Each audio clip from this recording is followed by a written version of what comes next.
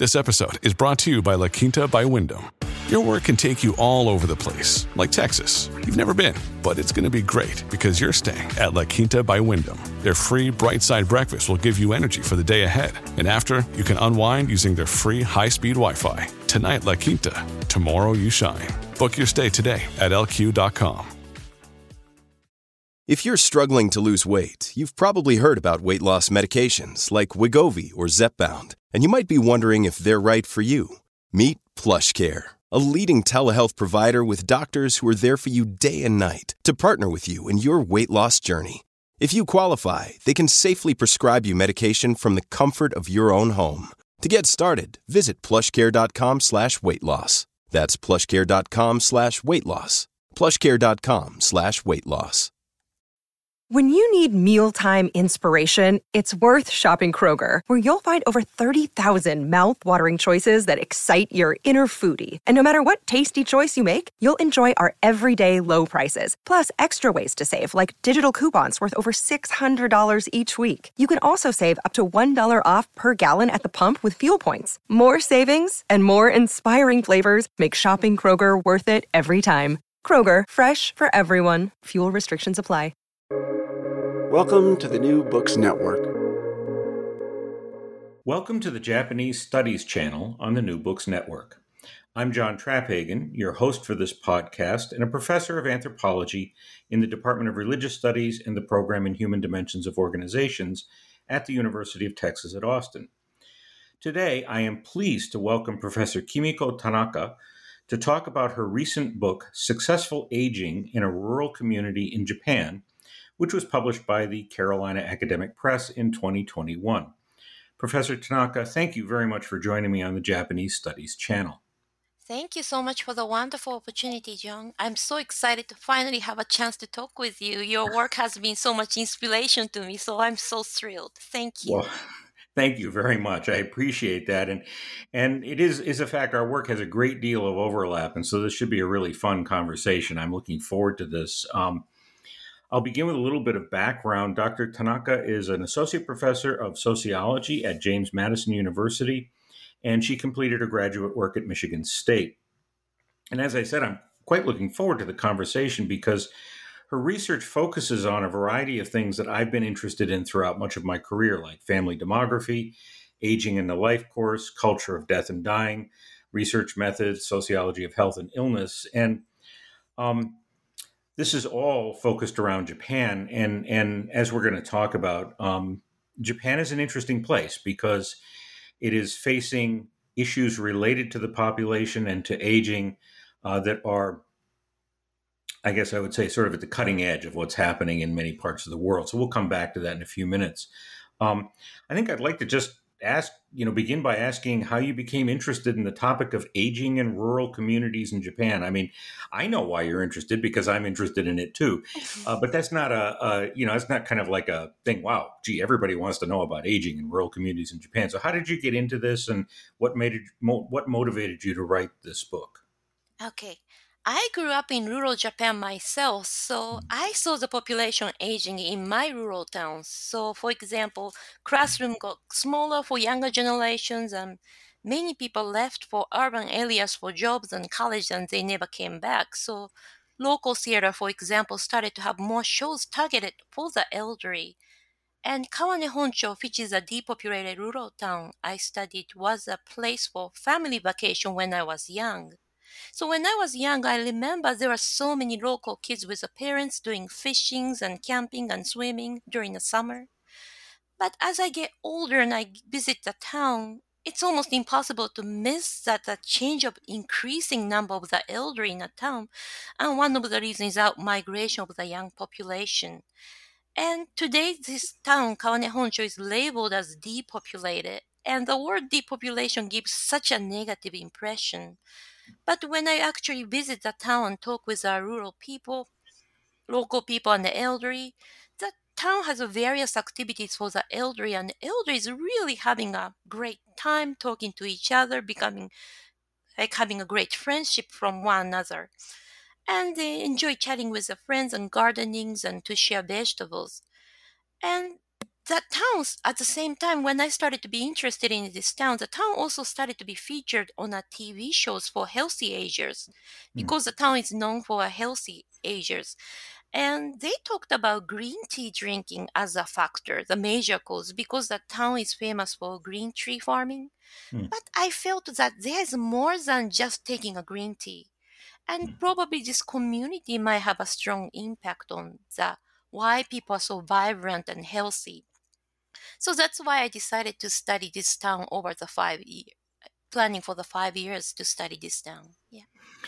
Yeah, I think, you allude to something that is just unavoidable at this point in time. When you go to a town in rural Japan, you don't see children much. That's true. It's shocking at times. You can be walking around in the middle of town and there's nobody under the age of 50 walking around. And in fact, there are towns where there is nobody under the age of 50. And Hmm. so you talk about, early in the book, you just mentioned this issue of outmigration from rural areas and the problems of a skewed age structure in a lot of the municipalities in rural Japan. So could you talk a little more about that? What's the overall demographic environment of rural Japan like? I think it would help to give our listeners sort of a context for this because it's difficult to imagine if you're living in a city in the United States or a suburban area or something like that.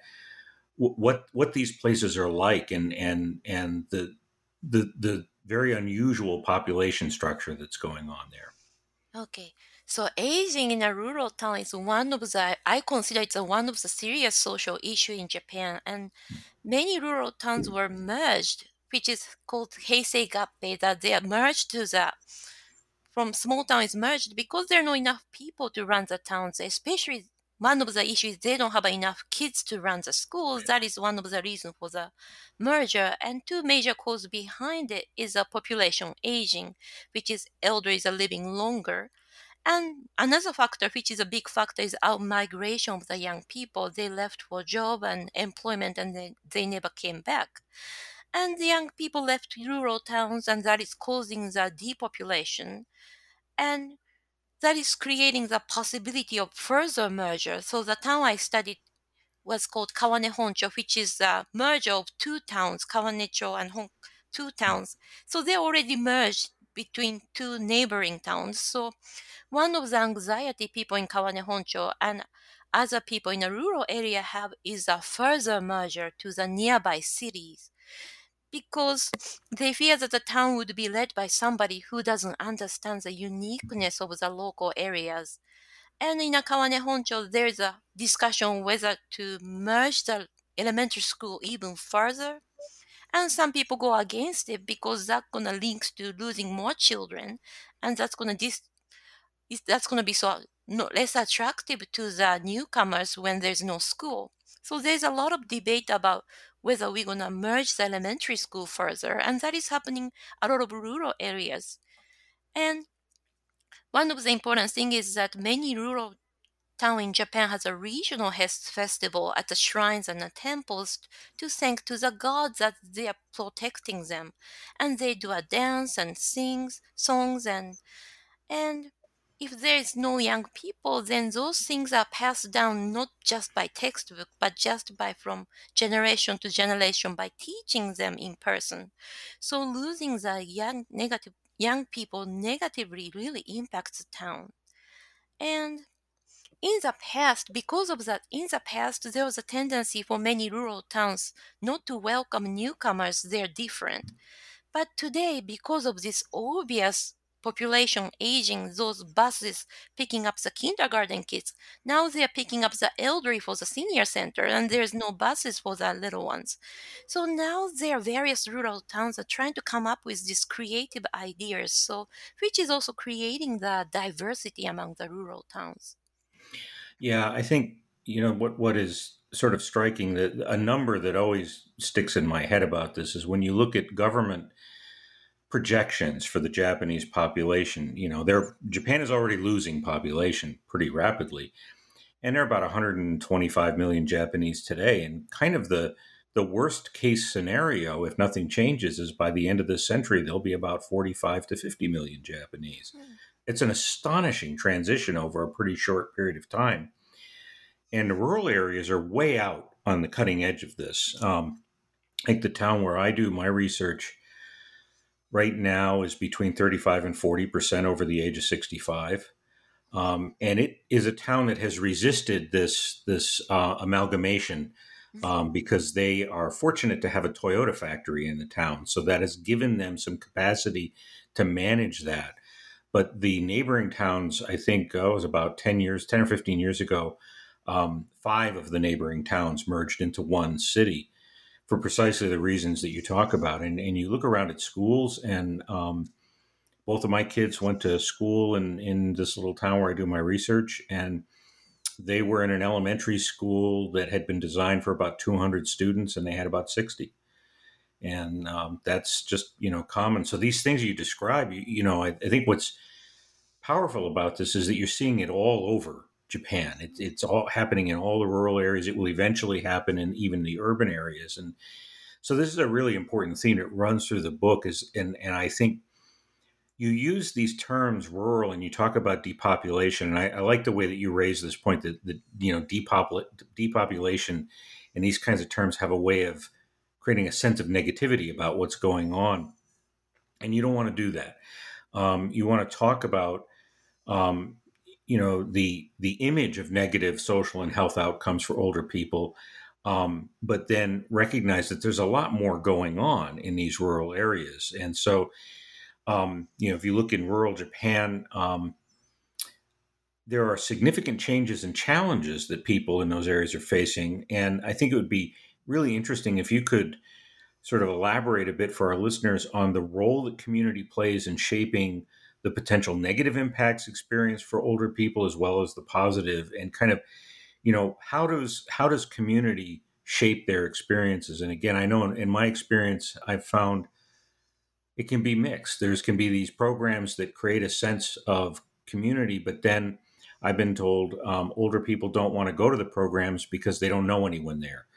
And so there's this kind of very interesting dynamic that's going on related to the depopulation and creating these programs. So could you talk a bit about that? Mhm. So it's interesting to compare with the Western perspective because Western studies tends to consider like education or occupation as an important factor behind the life expectancy. But when I spent 5 years every summer in this town, I could observe that in a Kawane Honcho, many people do not have this college degree.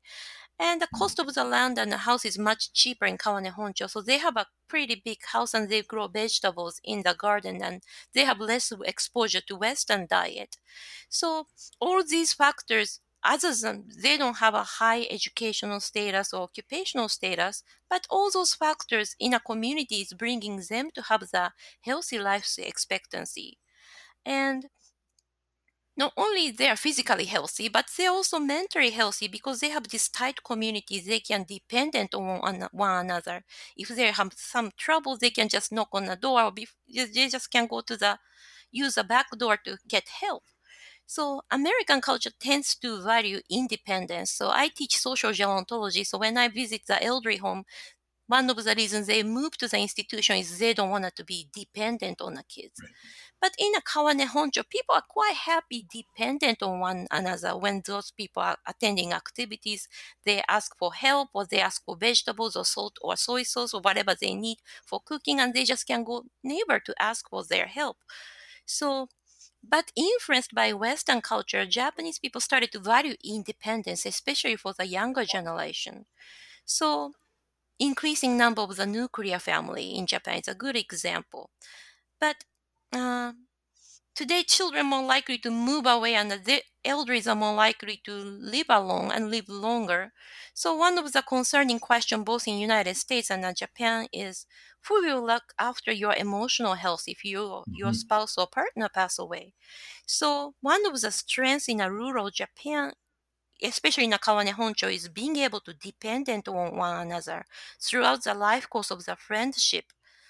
And that could be taken negatively in aging in the United States. Mm. But being able to dependent on one another through local festival and green tea farming can be a significant factor, and possibly that is a strength of the those rural elderly in Kawane Honcho to remain really emotionally healthy at the age 80 and cognitively, physically, and emotionally healthy at the age of 80 and 90s.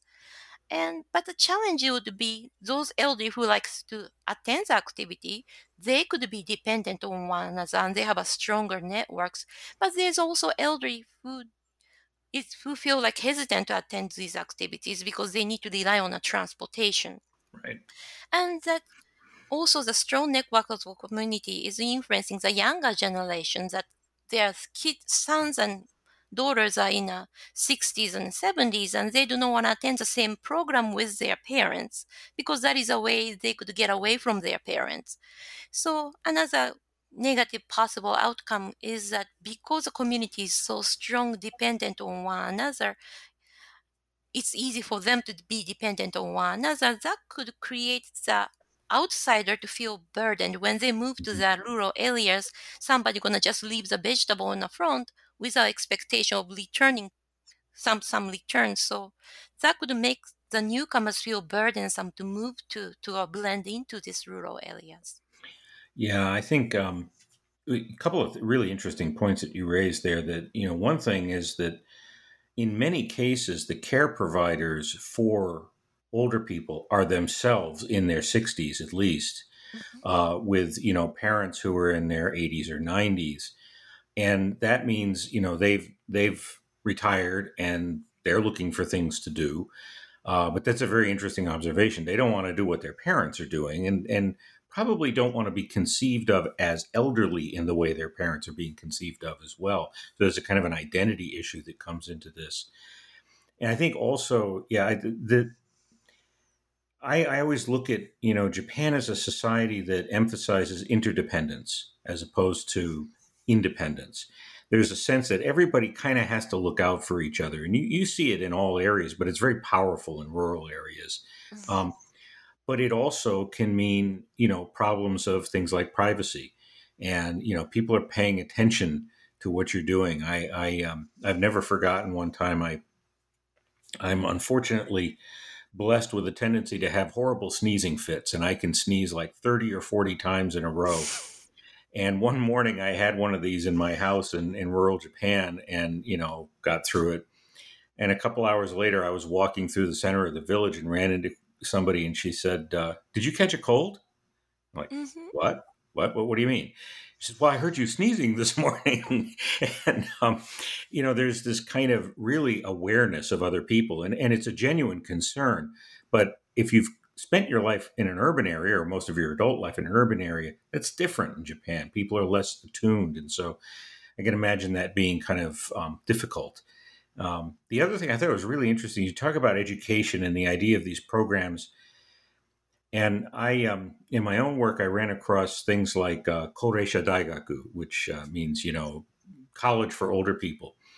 And when I first saw that, I thought, oh, wow, this is an educational kind of thing. And they were learning to do things like magic tricks and stuff like that. It isn't, the concept of it was different from how I thought about education. It was much more learning and activity. The learning matters. And these, in my town, these were kind of set in what they called Shogai Kyoiku Senta, which means lifelong learning centers. But these were really part of the Kominkan system, the community center system. So they're more like hobby activities, but there is a learning component to that. And so I thought it's interesting the way people in Japan think about learning in later life and what is education is a little different from what you might find in the U.S. Um, so you use the term successful aging in the title. And so as an anthropologist, I almost instantly had problems with it. Um, and I think, the term, of course, it has been criticized by anthropologists who work on aging, largely because of the way it's tended to be used in gerontology circles, where there's a sort of a trend to construct the idea of successful aging in sometimes kind of simplistic or one-dimensional terms that really don't reference cultural variation. And of course, you don't do this at all. You're very, very astute about this, and I thought you did a really nice job of addressing this. Um, and addressing the sense of how successful aging in rural Japan is really tied to the local experience and to cultural values. So I am curious, why did you choose to use the term? And also, how do you think local conditions influence what's a successful late life? That's an excellent point, John.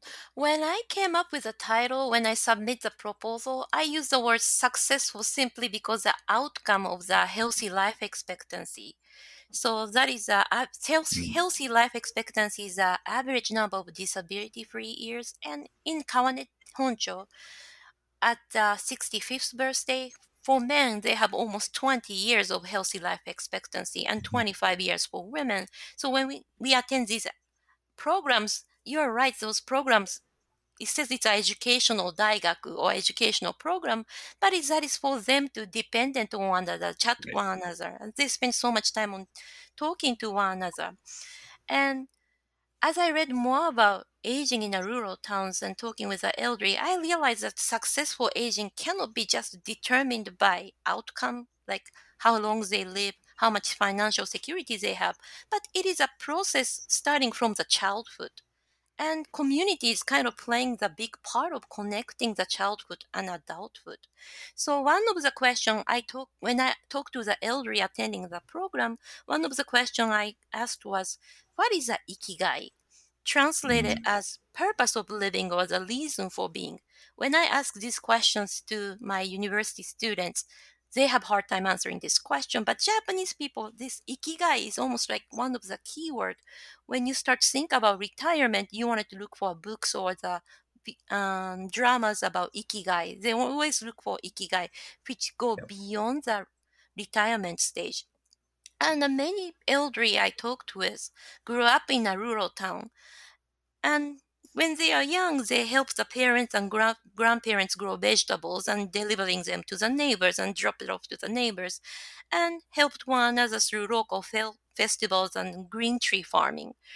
And when I asked what is your ikigai to the elderly, they told me that growing vegetables and attending activity, chatting with their friends in the same community, helping their neighbors and seeing friends and families at the local festivals and shrines. And so there is a connection between what they did when they were when they were young in Akawane Honcho to what they consider ikigai when they answer those questions. And the community is providing these activities. So community is kind of providing lifelong kind of activities for the elderly to consider that they are part of it from the childhood. So each rural community is quite different. So there's no one definitive process of successful aging that is universal to all the rural town in Japan. And I find your question quite important because it's great to have a conversation. What is successful beyond numbers, Mhm. such as how much retirement fund you're going to have and the life expectancy? And it is kind of important to see how the community you grew up with when you are young and how that's going to influence your definition of ikigai. And Kawane Honcho, the rural town I study, is many of the people who never left the town, they consider what they have been doing throughout their life course as their ikigai. Mhm.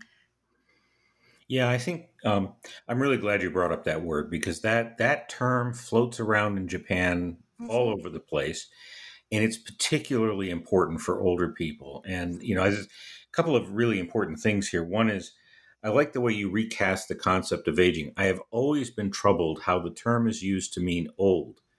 We start aging from the moment we're born, and it's this long process that goes on, and we go through different phases with it, and we have different abilities and experiences, but it isn't something that just happens later in life. And I've always been troubled by the way that somehow that term got used to describe the end of life or the latter part of life. But ikigai is to understand how profound this can be for people, older people in particular who perceive of themselves as not having an ikigai may actually be at higher risk of suicide. It's that powerful. You must have this going on. And I think this gets into this issue of interdependence because it's fine to be interdependent, but it's not okay to be a burden. And if you have an ikigai, then you're doing the things that would help you to be interdependent, but also keep yourself healthy enough that you don't become a burden. And it's like this is very complicated interaction of concepts and ideas that go on. And I think Ikigai is at the center of this. It really is, and it really shapes the way older people think about their experiences individually and also with other people. You make a really interesting observation. I at one point, I think in chapter 6, you talk about. I'm going to quote here. You write, "In designing programs for the elderly, municipal employees did not simply print out handouts they received from the government. Rather, they translate difficult terms related to policies and health into the local dialect, illustrated with pictures." Now, this I read it and I thought, yeah, this is what I've seen so many times. Is first of all, you have these local health workers who are deeply committed to what they're doing, but also this really brings up a common misunderstanding that Japan is a homogeneous society. And it isn't. And you think about things like local dialects. So the area where I do my research, the terminologies that people use are just different from standard Japanese. So they say things like ndanda, which means hi or yes. And it gets far, far more complicated than that as they, get into this. To the point that while most of them will understand standard Japanese reasonably well, they're comfortable in that dialect. And they actually can struggle with talking to younger people because younger people don't necessarily use the dialect. So I thought that was actually a really important point. And you paint this picture of, the kind of tireless efforts of public workers to ensure that older people get the information they need and that they understand the programs. And you also point out that a lot of people don't make a lot of use of the internet, which I think is interesting. Everybody's got a cell phone, although a lot of people I know up there, particularly older people, have flip phones. They don't have smartphones. They don't really engage the internet. And so I was wondering if you could describe some of these kinds of programs that are available for elders in the community that you studied. What kinds of programs do they put together? Okay, so recently government put more responsibility on municipal government to come up with a programs to keep the elderly healthy as long as possible. And the staff from the municipal welfare office use one of the interesting things they use is kamishibai, which is a picture show. That's a Japanese way of showing a picture show that consists of like 10 or 12 illustrated papers to tell stories. So there's no words, but just stories. And that was kind of way of storytelling when these young elderly were very young and there was no TV. So when the staff starts the kamishibai, when they start to show a big board and they say they're going to start the kamishibai, the elderly look so excited because they know that they're about to hear a story, not about government documents. And Japanese government documents, like American government documents, are written for a formal language and has no example, no story, no pictures. So municipal welfare workers kind of digest a document nobody could understand, such as a long-term care insurance system, to kamishibai, to stories with the pictures and illustrations. And so one of them I observed was one of the kamishibai started with a picture of the old lady in a hospital, and using the local dialect, the staff started the story that Michiko-san was 80 years old, hospitalized in a city because of the medical condition, but she really wanted to go home, and showing the picture of the she really wanted to go home, but she did not know any options. So municipal workers, they show another, they flip the page, and the municipal welfare worker came to the hospital, talked to the doctor and the family to figure out the way she could get support to go back home. So illustrations and the stories were really helpful to understand options they have. And municipal welfare workers really good at changing the speed and the tone and make it really interesting. Mm. So health literacy is one of the big issues in United States, that elderly are not informed about options. But when I talk with the elderly in Kawane Honcho, they kind of be able to explain the option. Also, the elderly in 90s and 90 some of them are centenarians, but they could explain what kind of options they have at the hospital that they could come back, that they know they could call the care manager to arrange the things. Because these elderly know that what they learned with stories, so the stories tends to last longer in their cognitive ability. And although I grew up in a Japan, each rural area, like you said, dialect is different and how we talk is different. So when I did a research, I tend to speak formally to the rural elder in Kawane Mhm. Honcho to show the respect. But those municipal welfare workers, how they use it, they grew up in a Kawane Honcho, so they know how to use their local dialect naturally. At the same time, I think the way they do a non-verbal communication, tends to sit lower than the elderly. So they are trying to Mhm. take a stance that they are trying to learn from the elderly as well. So they are teaching something really friendly with stories, and they create this atmosphere that it's all right to make a mistake, and they will say I'll make a mistake too. At the same time, they ask question about how to grow cucumbers or how to grow things, Mhm.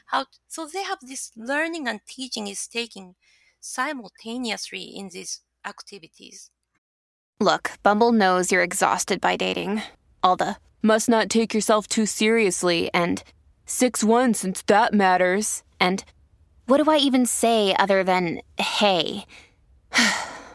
Well, that's why they're introducing an all new Bumble with exciting features to make compatibility easier, starting the chat better, and dating safer. They've changed, so you don't have to. Download the new Bumble now.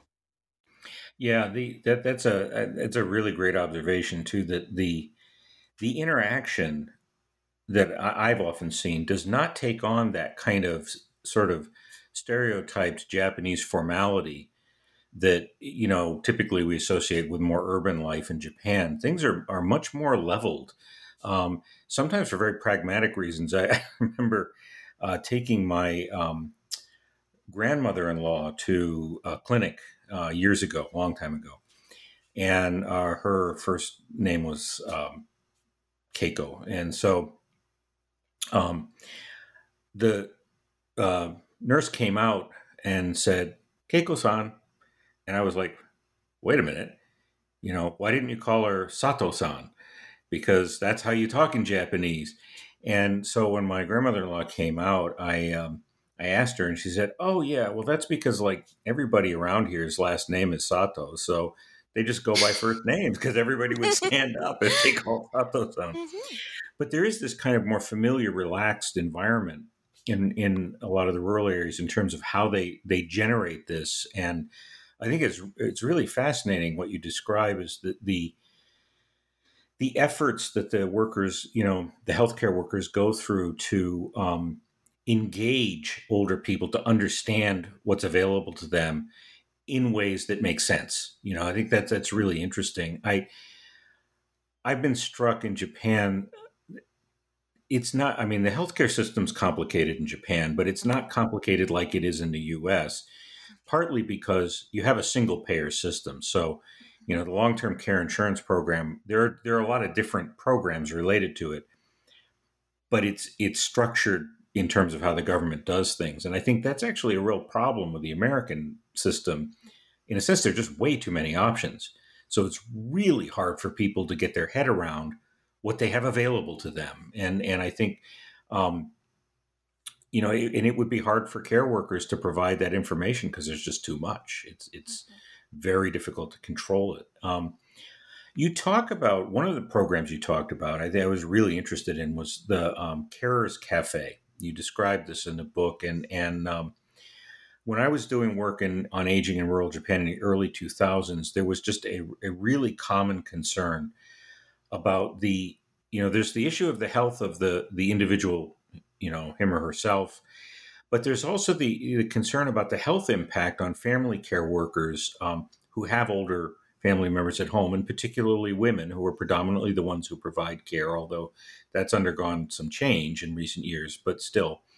Um, and the expectation that women in particular, they've got to take care of grandma and grandpa, but then they've also got to do everything else too. They got to clean the house and do the cooking and do the shopping and all this.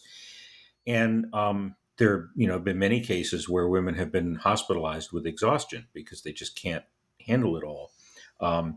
And so I thought that was interesting how the Keras Cafe seems to be designed to try to address this kind of issue. And so could you talk a bit about the activities of the cafe, and also how do you think the creation of the long-term care insurance program in 2000 has maybe contributed to stimulating the creation of new services? Because, in my experience, there are things that emerged right after this that really weren't there, like group homes for Alzheimer's patients and this sort of thing. And so I'd like you to talk a bit about this Keras Cafe, and then, what kind of new programs the long-term care insurance program stimulated.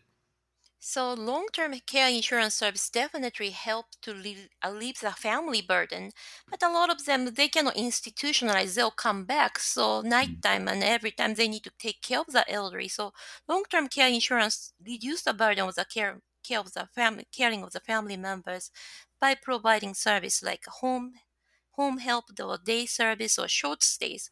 But they'll come back home, and it's going to be a woman's job to take care of the elderly, and they do not go further to support the caregiver's health. Mm-hmm. So they they alleviate the caregiver's health, but they do not check on the caregiver's health.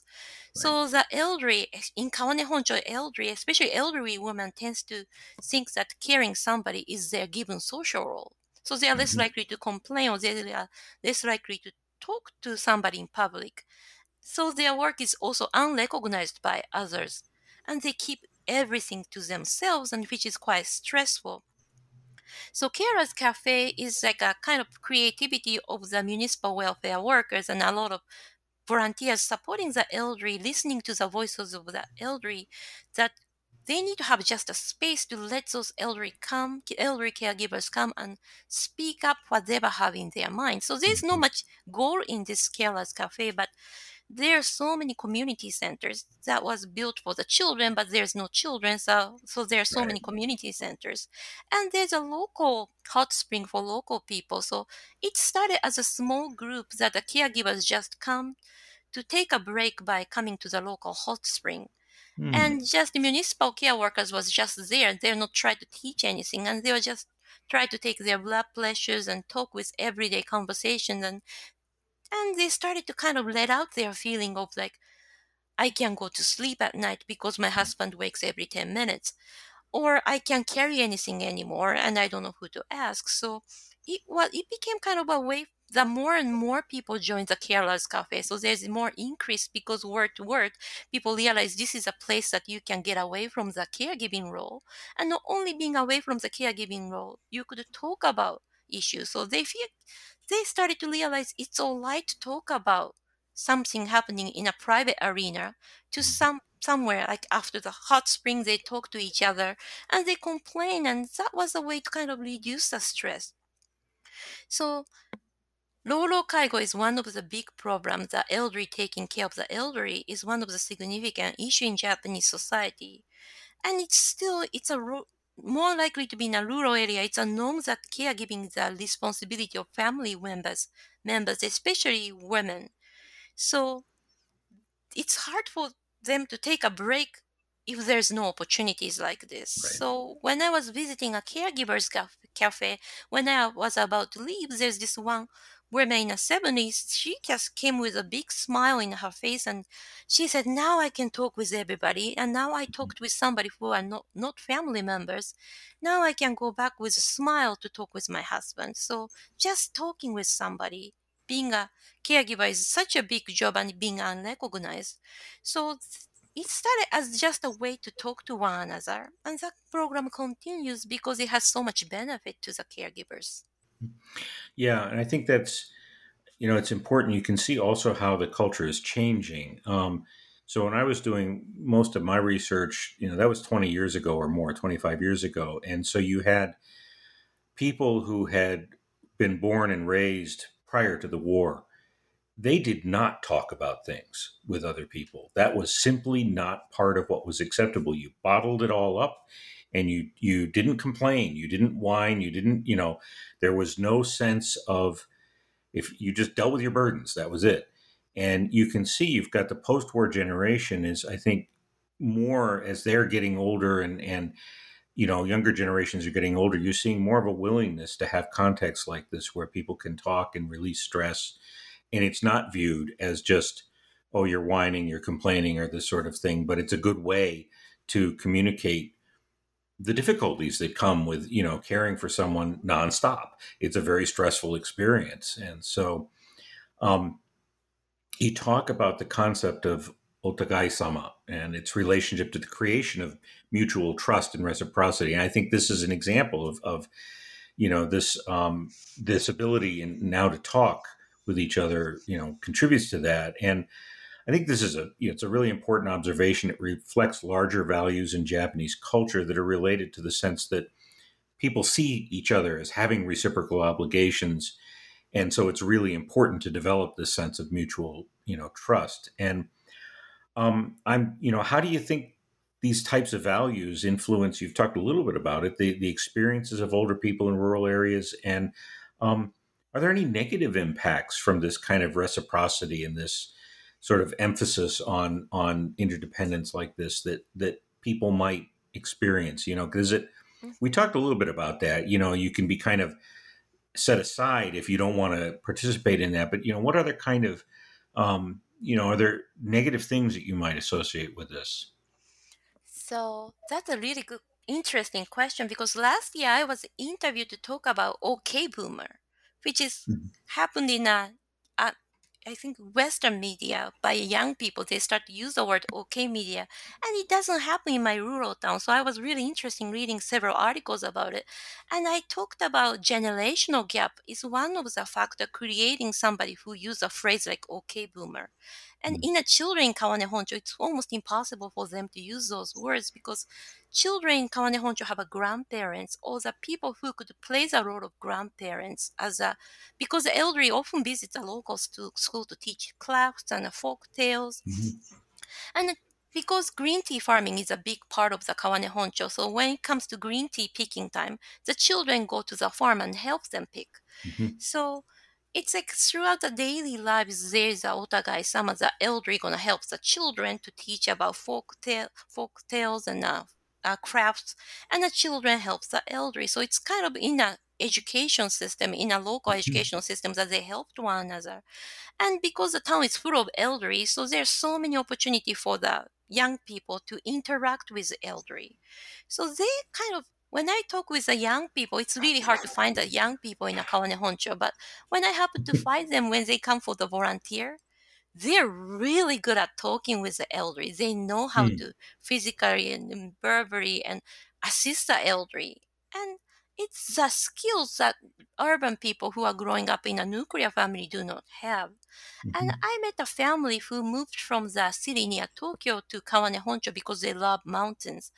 And they run a bakery. And when I went to interview this young couple who have a very young children, the young children came and sit on the lap of the local elderly. And the little kids called him Gigi, which is grandpa. So these kids know that these elderly is kind of babysitting them for free, but they know that these elderly are helping them, so they're going to help them in return. So in everyday life, there's otagai-sama in daily interactions throughout the life course. So in relationship to explaining, when I ask about relationship with others, many of them use the word otagai-sama, getting older, is the path they're going to take. Or because somebody helped me when I was young, that's why I'm going to help you. So that's a lot of people helped me to do the interview because my kids needed help and somebody helped me. So I'm going to help you to return it.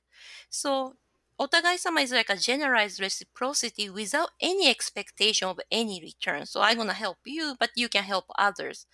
And they give vegetables and take care of the children of their neighbors and offer green tea and snack when I visit because everybody is on the same boat and living in the same community. So there's not only the life course, but it's like not the elderly stage, but throughout the life course, there's the otagai-sama, intergenerational communication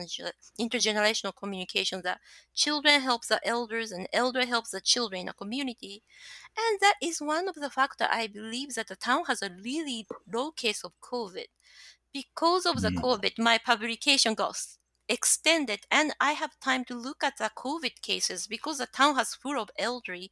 I was so worried because it's really attacks COVID-19, really attacks the elderly. And last time I checked, there are only 4 cases of Mm. COVID-19 since the beginning of the pandemic. One of the reasons is that younger one really concerned about the elderly because they know that they are the resources. They are the one who helped them when they were young. So they care one another. And that also has another positive outcome, which is extremely low crime rates. When Yes. people care about one another, there's really low crime rates. And some of the rural areas I visit in United States, it looks like a ghost town because there's only elderly. But in Kawane Honcho, the public spaces like parks and near the banks, there are always some volunteers to help them to keep them clean. But again, the people in a local people are comfortable being dependent or help another based on the spirit of otagai-sama. It's making outsider hard to join the circle. Right. Or when the elderly become alone and they cannot do something in return to other people, they start to feel guilty that Yep. they helped me a lot, but I cannot do something for them. So that could be some negative outcomes. Yeah, I think that's where the sort of burden avoidance value in Japan tends to kick in, where okay, people are helping me, but I can't help them back. So then they start to withdraw Mhm. from the help because they feel like they can't return it, even though it's not demanded. But you're not supposed to burden people, so you know it becomes ultimately it's a really good value. But even in that in that situation, you can wind up with situations where people wind up feeling isolated because they can't participate in it the way that they would like to participate in it. I think you point out I think a really interesting observation about COVID.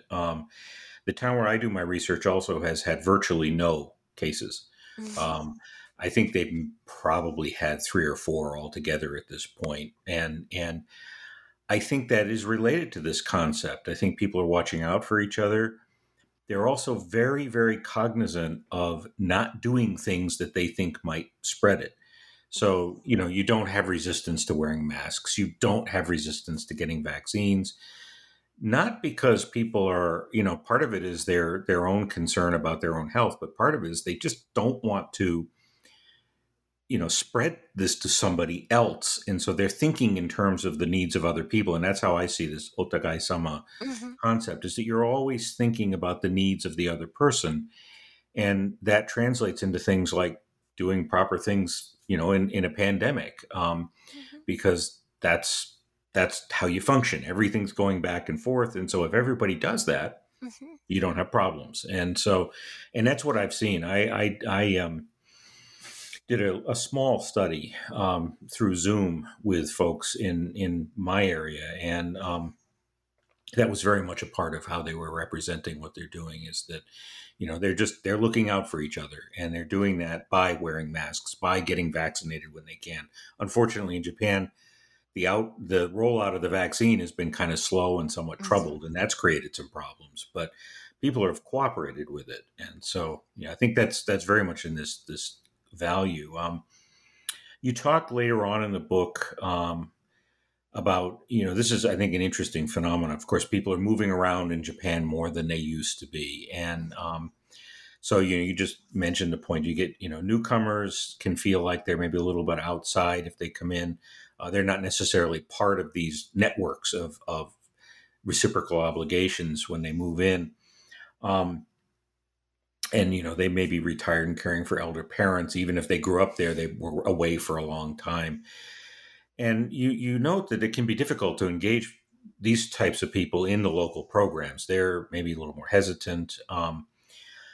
And so, I was wondering the extent to which these people, many of who've spent almost all their lives living in urban areas, they've had pretty cosmopolitan lifestyles, maybe have traveled to large parts of the world, but they haven't grown. They haven't grown through most of their life being deeply embedded in a community.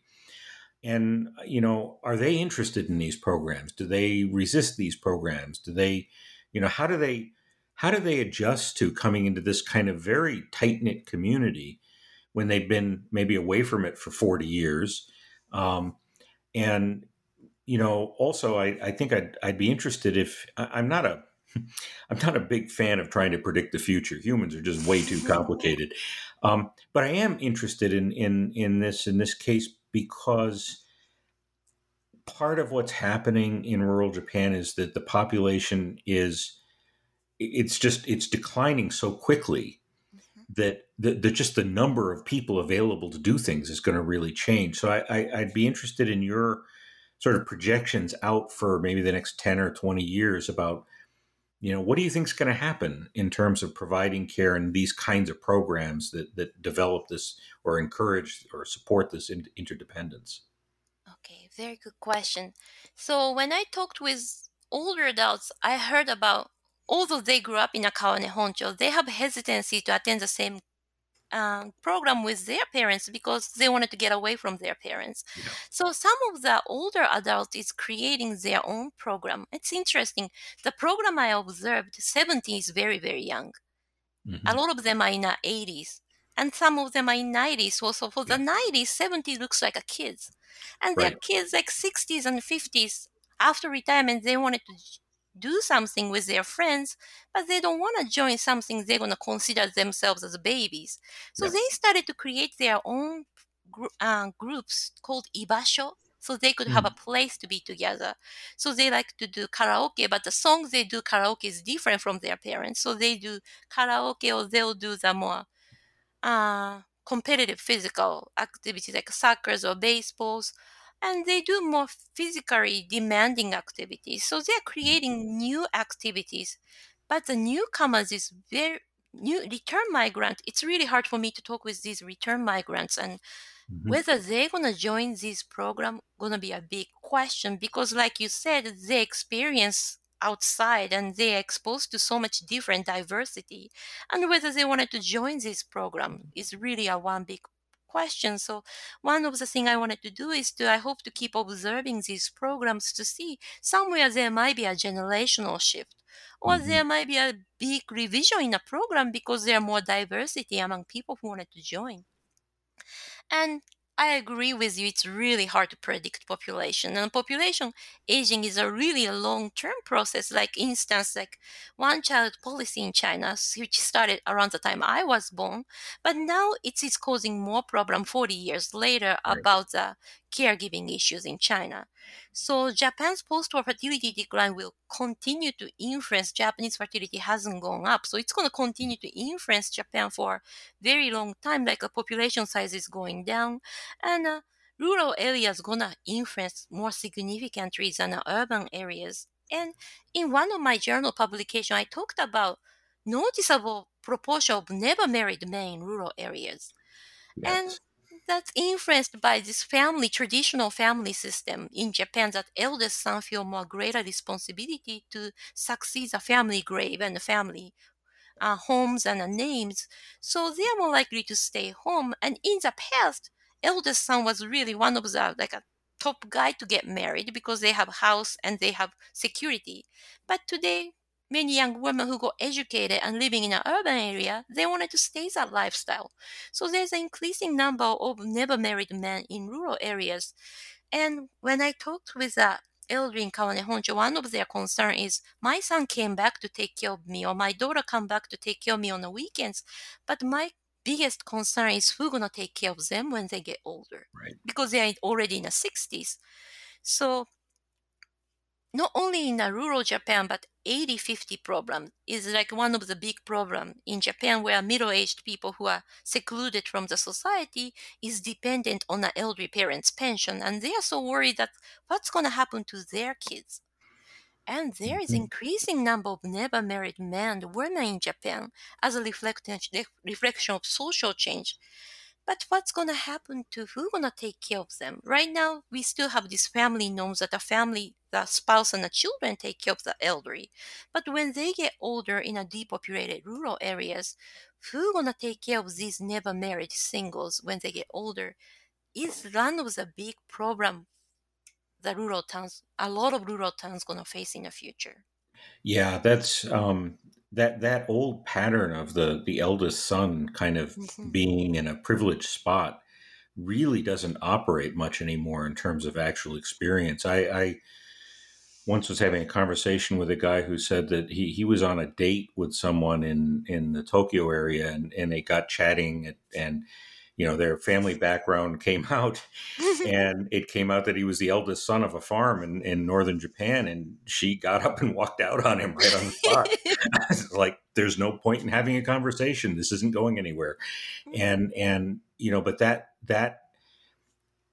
the image of that role in society has changed dramatically in Japan. And there are a lot of, 50, 55-ish single men in rural areas who are not going to get married. And there also, of course, is a very large number of single women in their 50s, 60s, 70s now who are not going to get married. And I think that when we think to the future, that's probably one of the biggest concerns or problems that rural areas, and eventually I think urban areas, will face to some extent too, is that there are just a lot of people that don't have the traditional structure to take care of them in old age. So they're going to have to find other ways to deal with it. They're going to have to figure out how to depend on their peers or, age peers and that sort of thing, because the children just aren't there. I think, the length of time that Japan has had relatively low fertility, it always, kind of strikes me as that Japan dropped below replacement back in the 1970s. Mm-hmm. And, it's a really long period of time that there haven't been enough children produced to replace the population. And now we're seeing the real outcome of this. And mm-hmm. that's going to continue for quite some time. I think it's a really important study, and there's a lot to take away from this related to the experience of growing old in rural Japan, which, as you pointed out, this is happening in other places. You can find towns in the U.S., rural towns, where there are very few young people out migrate. So, the contexts are different, but these patterns are happening in a lot of places. And we've really only touched on the surface of this. I wanted to conclude by asking you, is there anything you'd like to add to our conversation that we haven't covered, things that you think our listeners ought to know about your work or about rural Japan? I think more in the future, the role of community is becoming a really important issue when it comes to discuss aging. I teach social gerontology course, and we teach this concept of CCRC, which is continuing care retirement communities. And in the United States, there are increasing number of these continuing care retirement communities. There's a lot in Nevada, and there's a lot of in Florida. And these are retirement communities specifically designed for the elderly. And these are targeted for the very wealthy people because they are quite expensive to enter CCRC. And the Kawane Honcho is a good example of NORC, naturally occurring retirement community, which is a town became more elderly friendly as a result of the process of population aging in the town.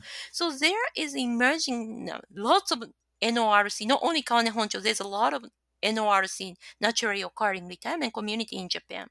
And there was an idea from the government to build CCRC, continuing care retirement community, in Japan recently, and there are several emerging cases, but people's reaction when I talked with them is a ubastay or overstay. In Japan, in an old folk tale, leaving elderly to somewhere else is a big something you shouldn't do. It's a socially deviating.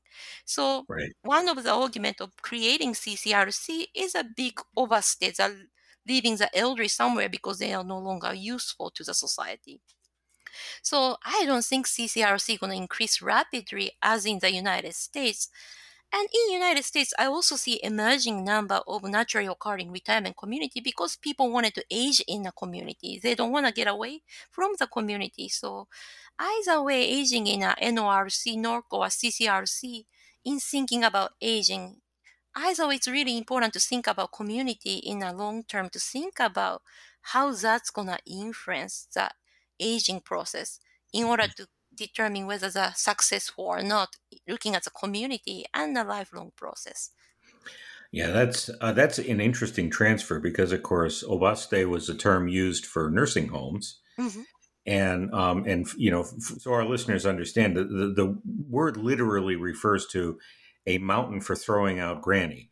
That's what it literally means. And it refers to a folk tale in which at either the age of 60 or 70, depending on the version, the eldest son was responsible to carry his mother or father up to the top of this mountain and deposited them there to die.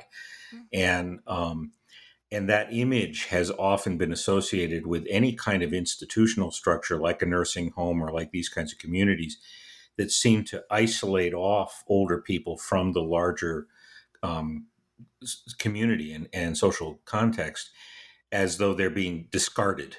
And so that's very interesting to me that perspective is now being transferred into this next generation of approaches to doing things. I hadn't actually imagined that. So that's a really nice piece of learning for me. Sorry, my computer suddenly decided That's all right.